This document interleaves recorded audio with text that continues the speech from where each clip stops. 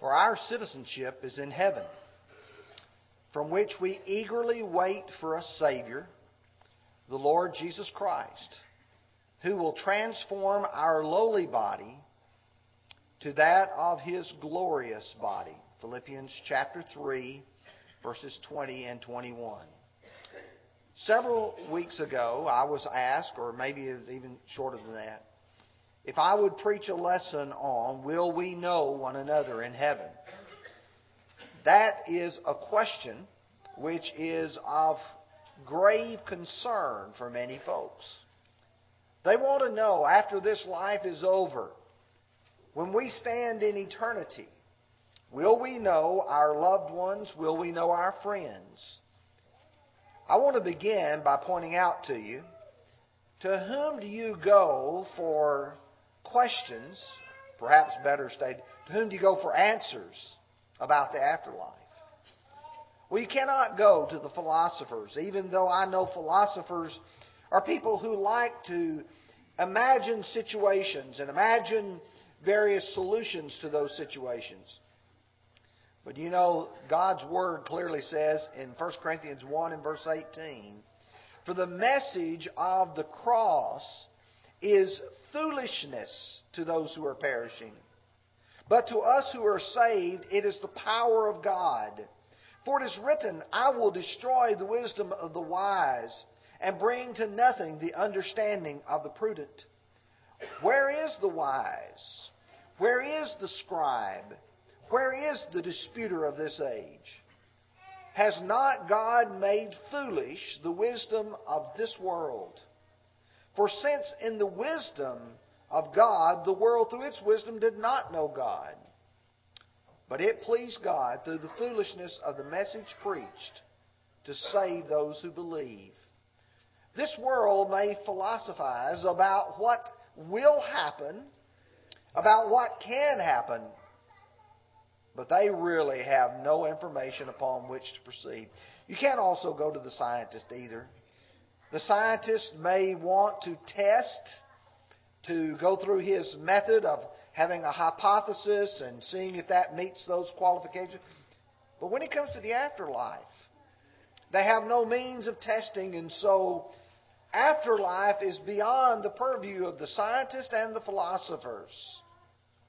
If one wants to know about these kind of things, what is true, you have to go to God's Word. In Acts 17 and verse 11, Luke records, and these were more noble, more fair-minded than those in Thessalonica, in that they received the Word with all readiness and searched the Scriptures daily, whether those things, or to find out whether those things are so. We need to be able to look at God's Word and see the answers to the questions we face in life. And yet, we have to realize that not everything about eternity has been revealed. There's so much that you and I do not know about what God's plans will be.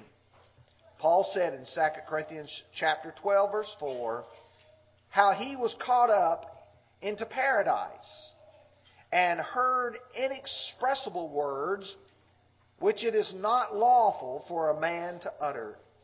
A man does not, as Paul here says, have the right to speak about those things which he had seen in his life. So we realize as we approach this, there's a limit beyond which we cannot go. We can't say everything about what is in eternity. But I do believe that God's Word has answered this question. So what we're going to do is look at three things.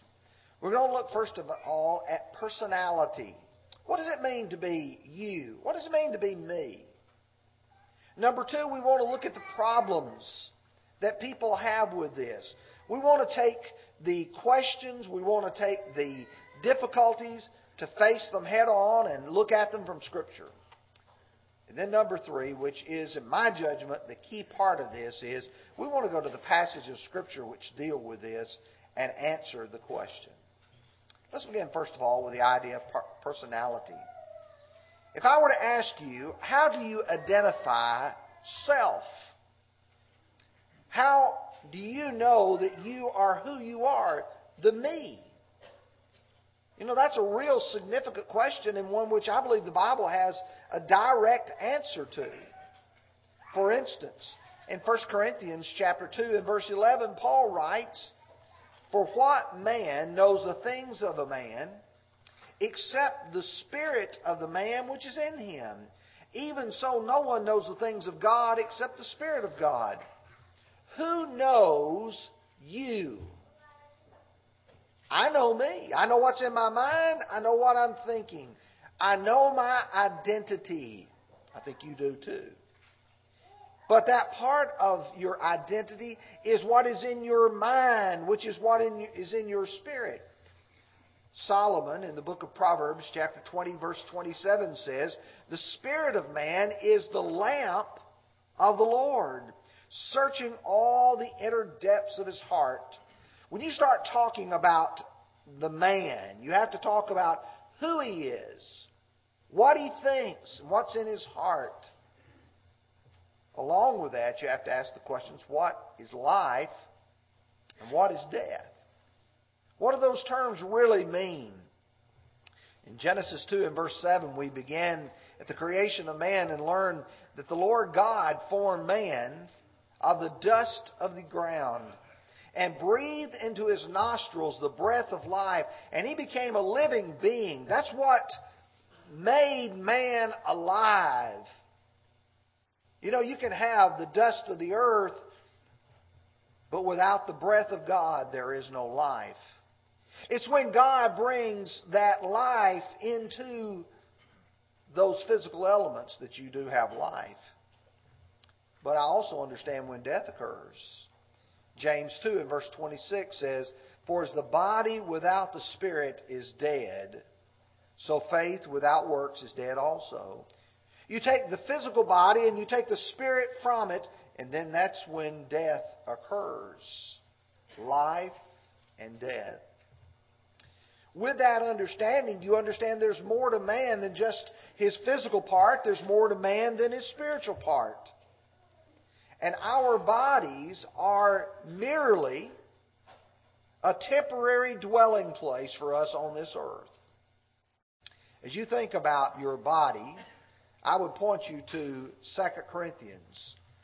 As you end chapter 4, verses 16 and following, he would say that though our outward man is perishing, yet our inward man is being renewed day by day. He then moves into chapter 5 and puts it like this: "For we know that if our earthly house, this tent, is destroyed, we have a building from God, a house not made with hands, eternal in the heavens. For in this we groan, earnestly desiring to be clothed with our habitation which is from heaven. If indeed, having been clothed, we shall not be found naked. For we who are in this tent groan, being burdened, not because we want to be unclothed, but further clothed, that mortality may be swallowed up by life." What is Paul trying to convey? That our physical bodies is but a tent. It's a temporary dwelling place where you and I live, but we are looking for the better one, which will be eternal in the heavens. Which brings up the idea, what happens at death? We have tried to answer this question on several occasions, but I think it's worthy of our time to try to review it just for a moment or two. The body returns to the dust. When Solomon wrote Ecclesiastes, he said, "The dust will return to the earth as it was." That is, our physical bodies will go through a decay process, and the elements will return back to the very elements that were a part of this earth. The latter part of that verse goes on to say, "In the spirit to God who gave it." But then the spirit will go to Hades. Not heaven, not hell. That's not until the resurrection. When you and I die today, our spirit will go to Hades. Now let me explain that. The Bible is very plain on that subject. Let me just give you a few of these passages. Just a few moments ago, we were remembering the Lord's death. And one of the things that He said while He was on the cross to that robber on His right, He said, "Assuredly, I say today you will be with me in paradise." Today you will be with me in paradise. When I go to Acts chapter 2, looking at verses 27 and 31, I learn what Jesus meant by that. Verse 27, "For you will not leave my soul in Hades, nor will you allow your Holy One to see corruption." The soul goes to Hades. The body goes to the grave, normally corrupts. Jesus did not. Verse 31, "He, foreseeing this, spoke concerning the resurrection of Christ, that His soul was not left in Hades, nor did His flesh see corruption." Jesus didn't stay in Hades, nor did His body stay in the grave. So when I understand what death is, I understand it's a separation of the body and the spirit, and to where each goes. In Luke 16:23, "And being in torments in Hades, He lifted His eyes and saw Abraham afar off and Lazarus in his bosom. The rich man was in a part of Hades known as torments. Lazarus, the robber who had asked Jesus, and Jesus Himself were in a place called paradise." John chapter 17, though, explains that this is not heaven. John 20:17, Jesus said to her, "Do not cling to me, for I have not yet ascended to my Father. But go to my brethren and say to them, I am ascending to my Father and to your Father, and to my God and your God." Very plainly, Jesus said, "I've not yet been to where my Father is at." He had been to Hades, but He had not been to heaven. In John 14:1-4, Jesus said, "Let not your heart be troubled. You believe in God, believe also in me. In my Father's house are many mansions. If it were not so, I would have told you. I go to prepare a place for you." Where is He going to go? He's going to go to prepare heaven for us. The key to this marvelous event is the resurrection. In preparing this, I thought perhaps maybe I have not preached enough on the glory, the marvelous event that's going to take place, which is called the resurrection. This is where one can proclaim victory over death, that is the grave, and Hades, the place of the spirit. Listen to 1 Corinthians 15, verses 54-58. "So when this corruptible has put on incorruption, and this mortal has put on immortality, then shall be brought to pass the saying, Death is swallowed up in victory. O death, where is your sting? O Hades, where is your victory? The sting of death is sin. The strength of sin is the law. But thanks be to God who gives us the victory through our Lord Jesus Christ." Folks, what He is saying is victory is when the resurrection day comes for us. Jesus is pictured as having control and power over that day. In Revelation 1 and verse 18, "I am He who lives and was dead. And behold, I am alive forevermore. And I have the keys to Hades and death." Revelation chapter 20:13. "The sea gave up the dead who were in it, and death and Hades delivered up the dead who were in them."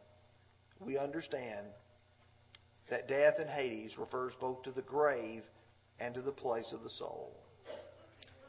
Now, I think I have established the personality of man is his spirit.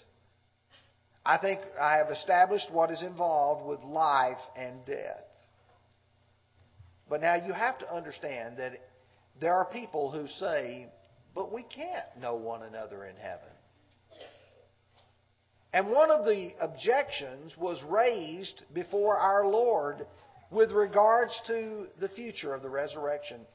And it's found in the Sadducean discussion in Matthew 22, beginning with verse 23. And there we read, the same day the Sadducees, who say there is no resurrection, came to him and asked him, saying, Teacher, Moses said, if a man dies having no children, his brother shall marry his wife and raise up offspring for him, or for his brother. Now there were with us 7 brothers. The first died after he had married, and having no offspring, he left his wife to his brother. Likewise, the second also, the third, even to the 7th.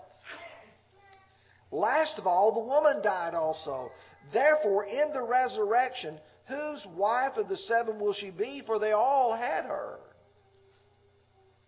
You see, the Sadducees had put before the Lord a question which they felt proved that there was no resurrection. Now here's how Jesus will respond. You are mistaken. You err, not knowing the Scriptures nor the power of God. For in the resurrection they neither marry nor are given in marriage, but are like the angels of heaven. But concerning the resurrection of the dead, have you not read what was spoken to you by God, saying, I am the God of Abraham, the God of Isaac, and the God of Jacob? God is not the God of the dead, but of the living. Now, when I understand that, first thing I notice here, they completely denied the resurrection. If I look at the Sadducees and think, well, they've got a point, I've got to step back and say, what point do they have? They didn't believe that there was a resurrection at all. And if you deny the resurrection, where does that leave you? Paul answered that important issue. In 1 Corinthians chapter 15, he said in verse 12 through 17, Now if Christ is preached that He has been raised from the dead, how do some of you say that there is no resurrection of the dead? But if there's no resurrection of the dead, then Christ has not risen. And if Christ has not risen, then our preaching is empty, and your faith is also empty. Yes, and we're found false witnesses of God because we testified that God raised Him up. Or raised up Christ, whom He did not raise up, if in fact the dead do not rise. And if the dead do not rise, and Christ is not risen, and if Christ is not risen, your faith is futile, it's vain, and you are still in your sins. You take the resurrection out of the teaching of the Bible, and you gut it of everything that is good and right and proper. You take away the forgiveness of our sins. So the Sadducees were not right. But I think it's also worthy of noticing that their question primarily related to the physical procreation. They refer back to the Old Testament law of what's called the Levirate law, that if a man marries and he does not have a child, he does not have offspring, then the brother is to marry and raise up offspring to his brother, to him, to wear his family name. What they were concerned was with the physical procreation, because Jesus answered that by saying, in the eternity, there's neither marriage nor giving in marriage. There's no sexual relationship there. The second problem that is raised is some struggle with the nature of the resurrected body. And Paul also addressed that in 1 Corinthians. He talks about the body. Notice with me if you begin 1 Corinthians chapter 15, verse 35.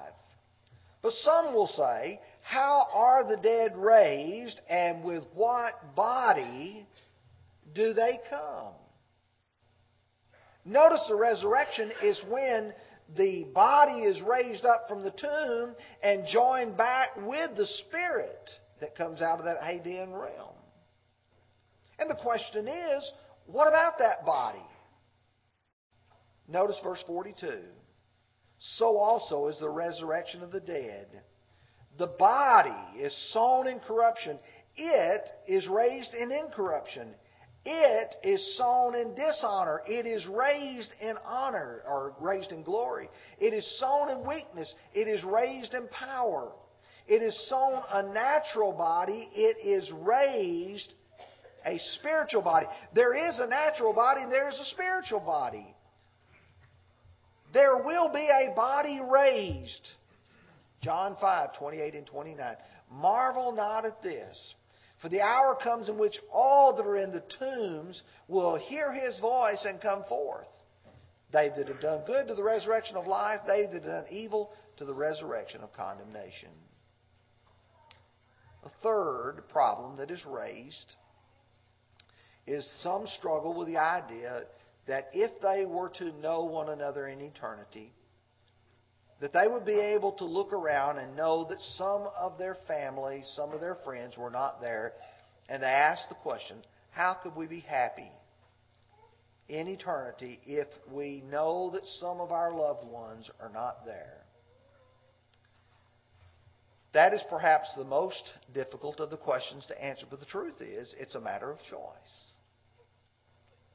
In the Bible, God wants everyone to be saved. 1 Timothy 2:4, 2 Peter chapter 3 and verse 9. And yet some choose to not serve Him, even some of our loved ones. I would imagine that every one of us have loved ones that we really care about, that we would really love for their souls to be saved. And yet we know they're making the choice, and some of them will continue to make the choice not to obey the Lord. We will have to understand that in eternity their choices will be honored. And though we might know they're not there, that, I think, probably doubts God's ability to provide for us a wonderful place where there will be no more sorrow, no pain, or no crying. Now let's address what I think is perhaps the best way to approach this, and that is the passages. Anytime I have a biblical question, a biblical inquiry, I need to go to find the relevant passages. And I have several, so I'm going to try to go through these as swiftly as possible to hit the point and then move on to the next one.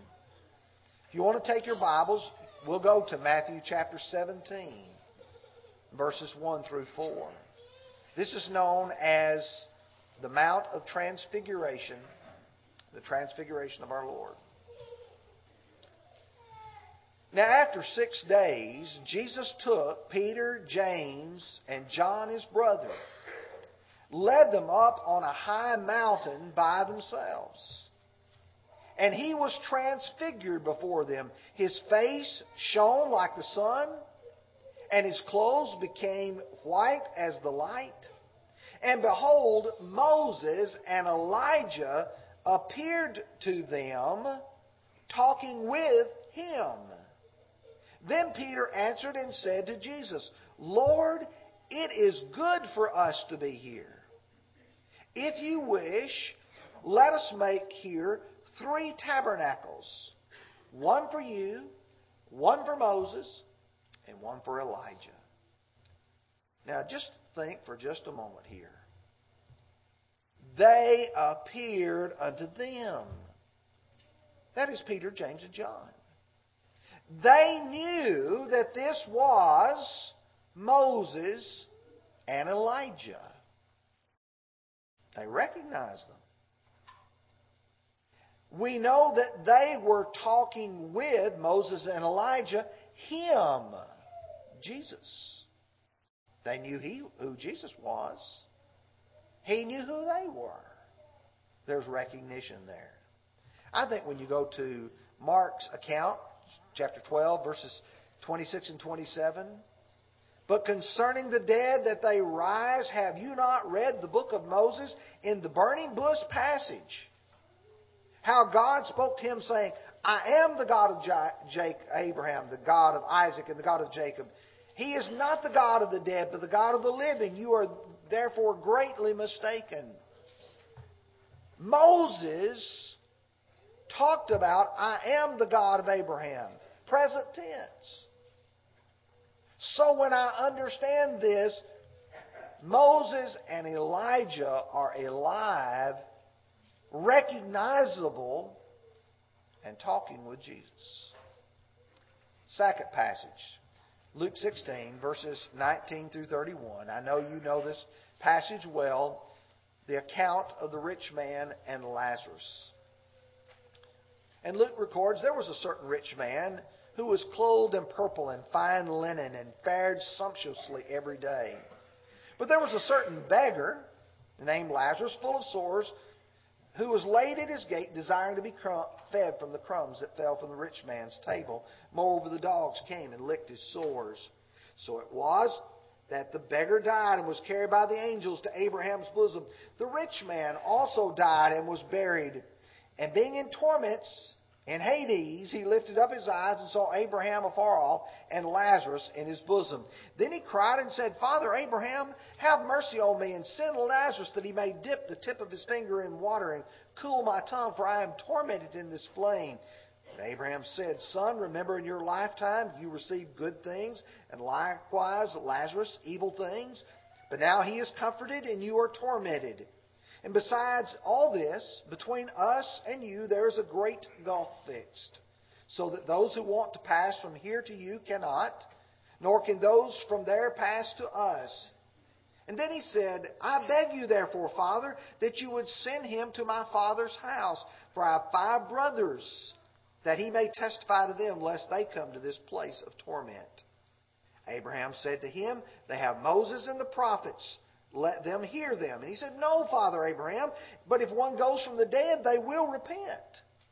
But he said, They do not hear Moses and the prophets, nor will they be persuaded though one rise from the dead. There's so much in this, but let me just point out to you. The rich man, in this disembodied state, recognized Abraham. He recognized Lazarus. He was able to communicate with Abraham to say, Send Lazarus to dip his finger in water and cool my tongue. He knew who he was. In verse 25, Abraham said, Son, remember. That means you think back about what had happened here on this earth. He had to have remembered what he had and what Lazarus had. You come to verses 27 and 28. He remembered he had 5 brethren. He knew he loved his brethren. He was concerned about their future. There is no way that a person could say, we don't know who we are and we don't know who others are in eternity without this passage being totally meaningless. Let's keep going. Luke 24, verse 39. Very simple statement. Jesus says, Behold my hands and my feet, that it is I myself. Handle me and see, for a spirit does not have flesh and bones, as you see I have. They recognized Jesus. In fact, to the point that Jesus said, I want you to look at my resurrected body. Look at it. And in their looking at it, they knew who he was with discernible characteristics. 1 Thessalonians chapter 2, verses 19 and 20. This is one of the ones that I thought was rather remarkable. Paul said, For what is our hope or joy or crown of rejoicing? Is it not you, even you, in the presence of our Lord Jesus Christ at His coming? You are our glory and joy. Paul is looking forward to the time when Jesus will come again. And he says, my glory, my joy will be you Thessalonians. On the day of judgment, I don't know the names of those people, but Paul did. Paul could look at them and he could point and say, on the day of judgment, you are my joy. You make me happy. If you didn't know who they were, that'd be awful difficult to do. 1 Thessalonians chapter 4, verses 13 through 18. The passage that was read earlier for us by David. One of the greatest comforting passages. Due to time, I'm not going to read it again, but I do want to draw attention to the fact of a couple of things. He talks about those who sleep in Jesus. God will bring with Him. What does it mean to sleep in Jesus? That means to be a child of God who's passed from this life. John chapter 11, verses 11 through 14 talks about the Lord's close friend Lazarus. How he had become sick and they were going to see him. Then he says, after that, he said to them, "Our friend Lazarus sleeps, but I may go wake him up." Then his disciples said, "Lord, if he sleeps, he'll get well." Jesus spoke of his death, but they thought he was speaking about taking rest in sleep. Then Jesus said to them plainly, "Lazarus is dead." Sleeping in Jesus refers to those who pass from this life. Verse 18 says, "Wherefore comfort one another with these words." And then I want to go back to 1 Corinthians 15 for just a moment. Look at verses 50 through 58 and then we'll tie all this together. "Behold, I tell you a mystery. We shall not all sleep, but we shall all be changed. In a moment, in a twinkling of an eye, at the last trumpet. For the trumpet will sound, and the dead will be raised incorruptible, and we shall be changed. For this corruptible must put on incorruption. This mortal must put on immortality. So when this corruptible is put on incorruption, and this mortal has put on immortality, then shall be brought to pass the saying that is written, Death is swallowed up in victory. O death, where is your sting? O Hades, where is your victory? The strength of death is sin, or the sting of death is sin, and the strength of sin is the law. But thanks be to God who gives us the victory through our Lord Jesus Christ. Therefore, my beloved brethren, be steadfast, immovable, always abounding in the work of the Lord, for you know that your labor is not in vain in the Lord." It would be an awful hollow victory to say that we have conquered death because of what Jesus has done, to say, but I don't know who I am and I don't know where I'm at. For us to be able to be who we are would involve us knowing that we ourselves have conquered, that we have a victory, and that we have the right to, and that is a motivator for us to be steadfast and faithful. I read several different people attribute this to different folks. They were all old Scottish preachers. I don't know which one it is correct. I'm assuming that it is all correct. But an old Scottish preacher's wife asked him if he thought he would know her in heaven. I liked his response. "I know you here, and I think I'll have at least as much sense in heaven as here." And you know, really, when you get down to it, that's the thought that I think most of us want to think about. I hope that in eternity, and in fact, I am confident that in eternity, that you and I will know one another in our glorified bodies.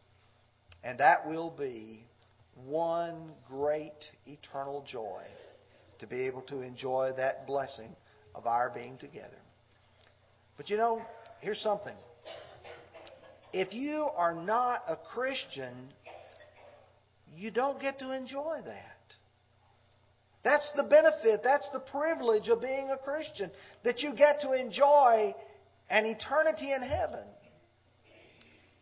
But you don't have to miss that. You can, because you believe in Jesus Christ, repent of your sins, confess your faith in Him, and be baptized.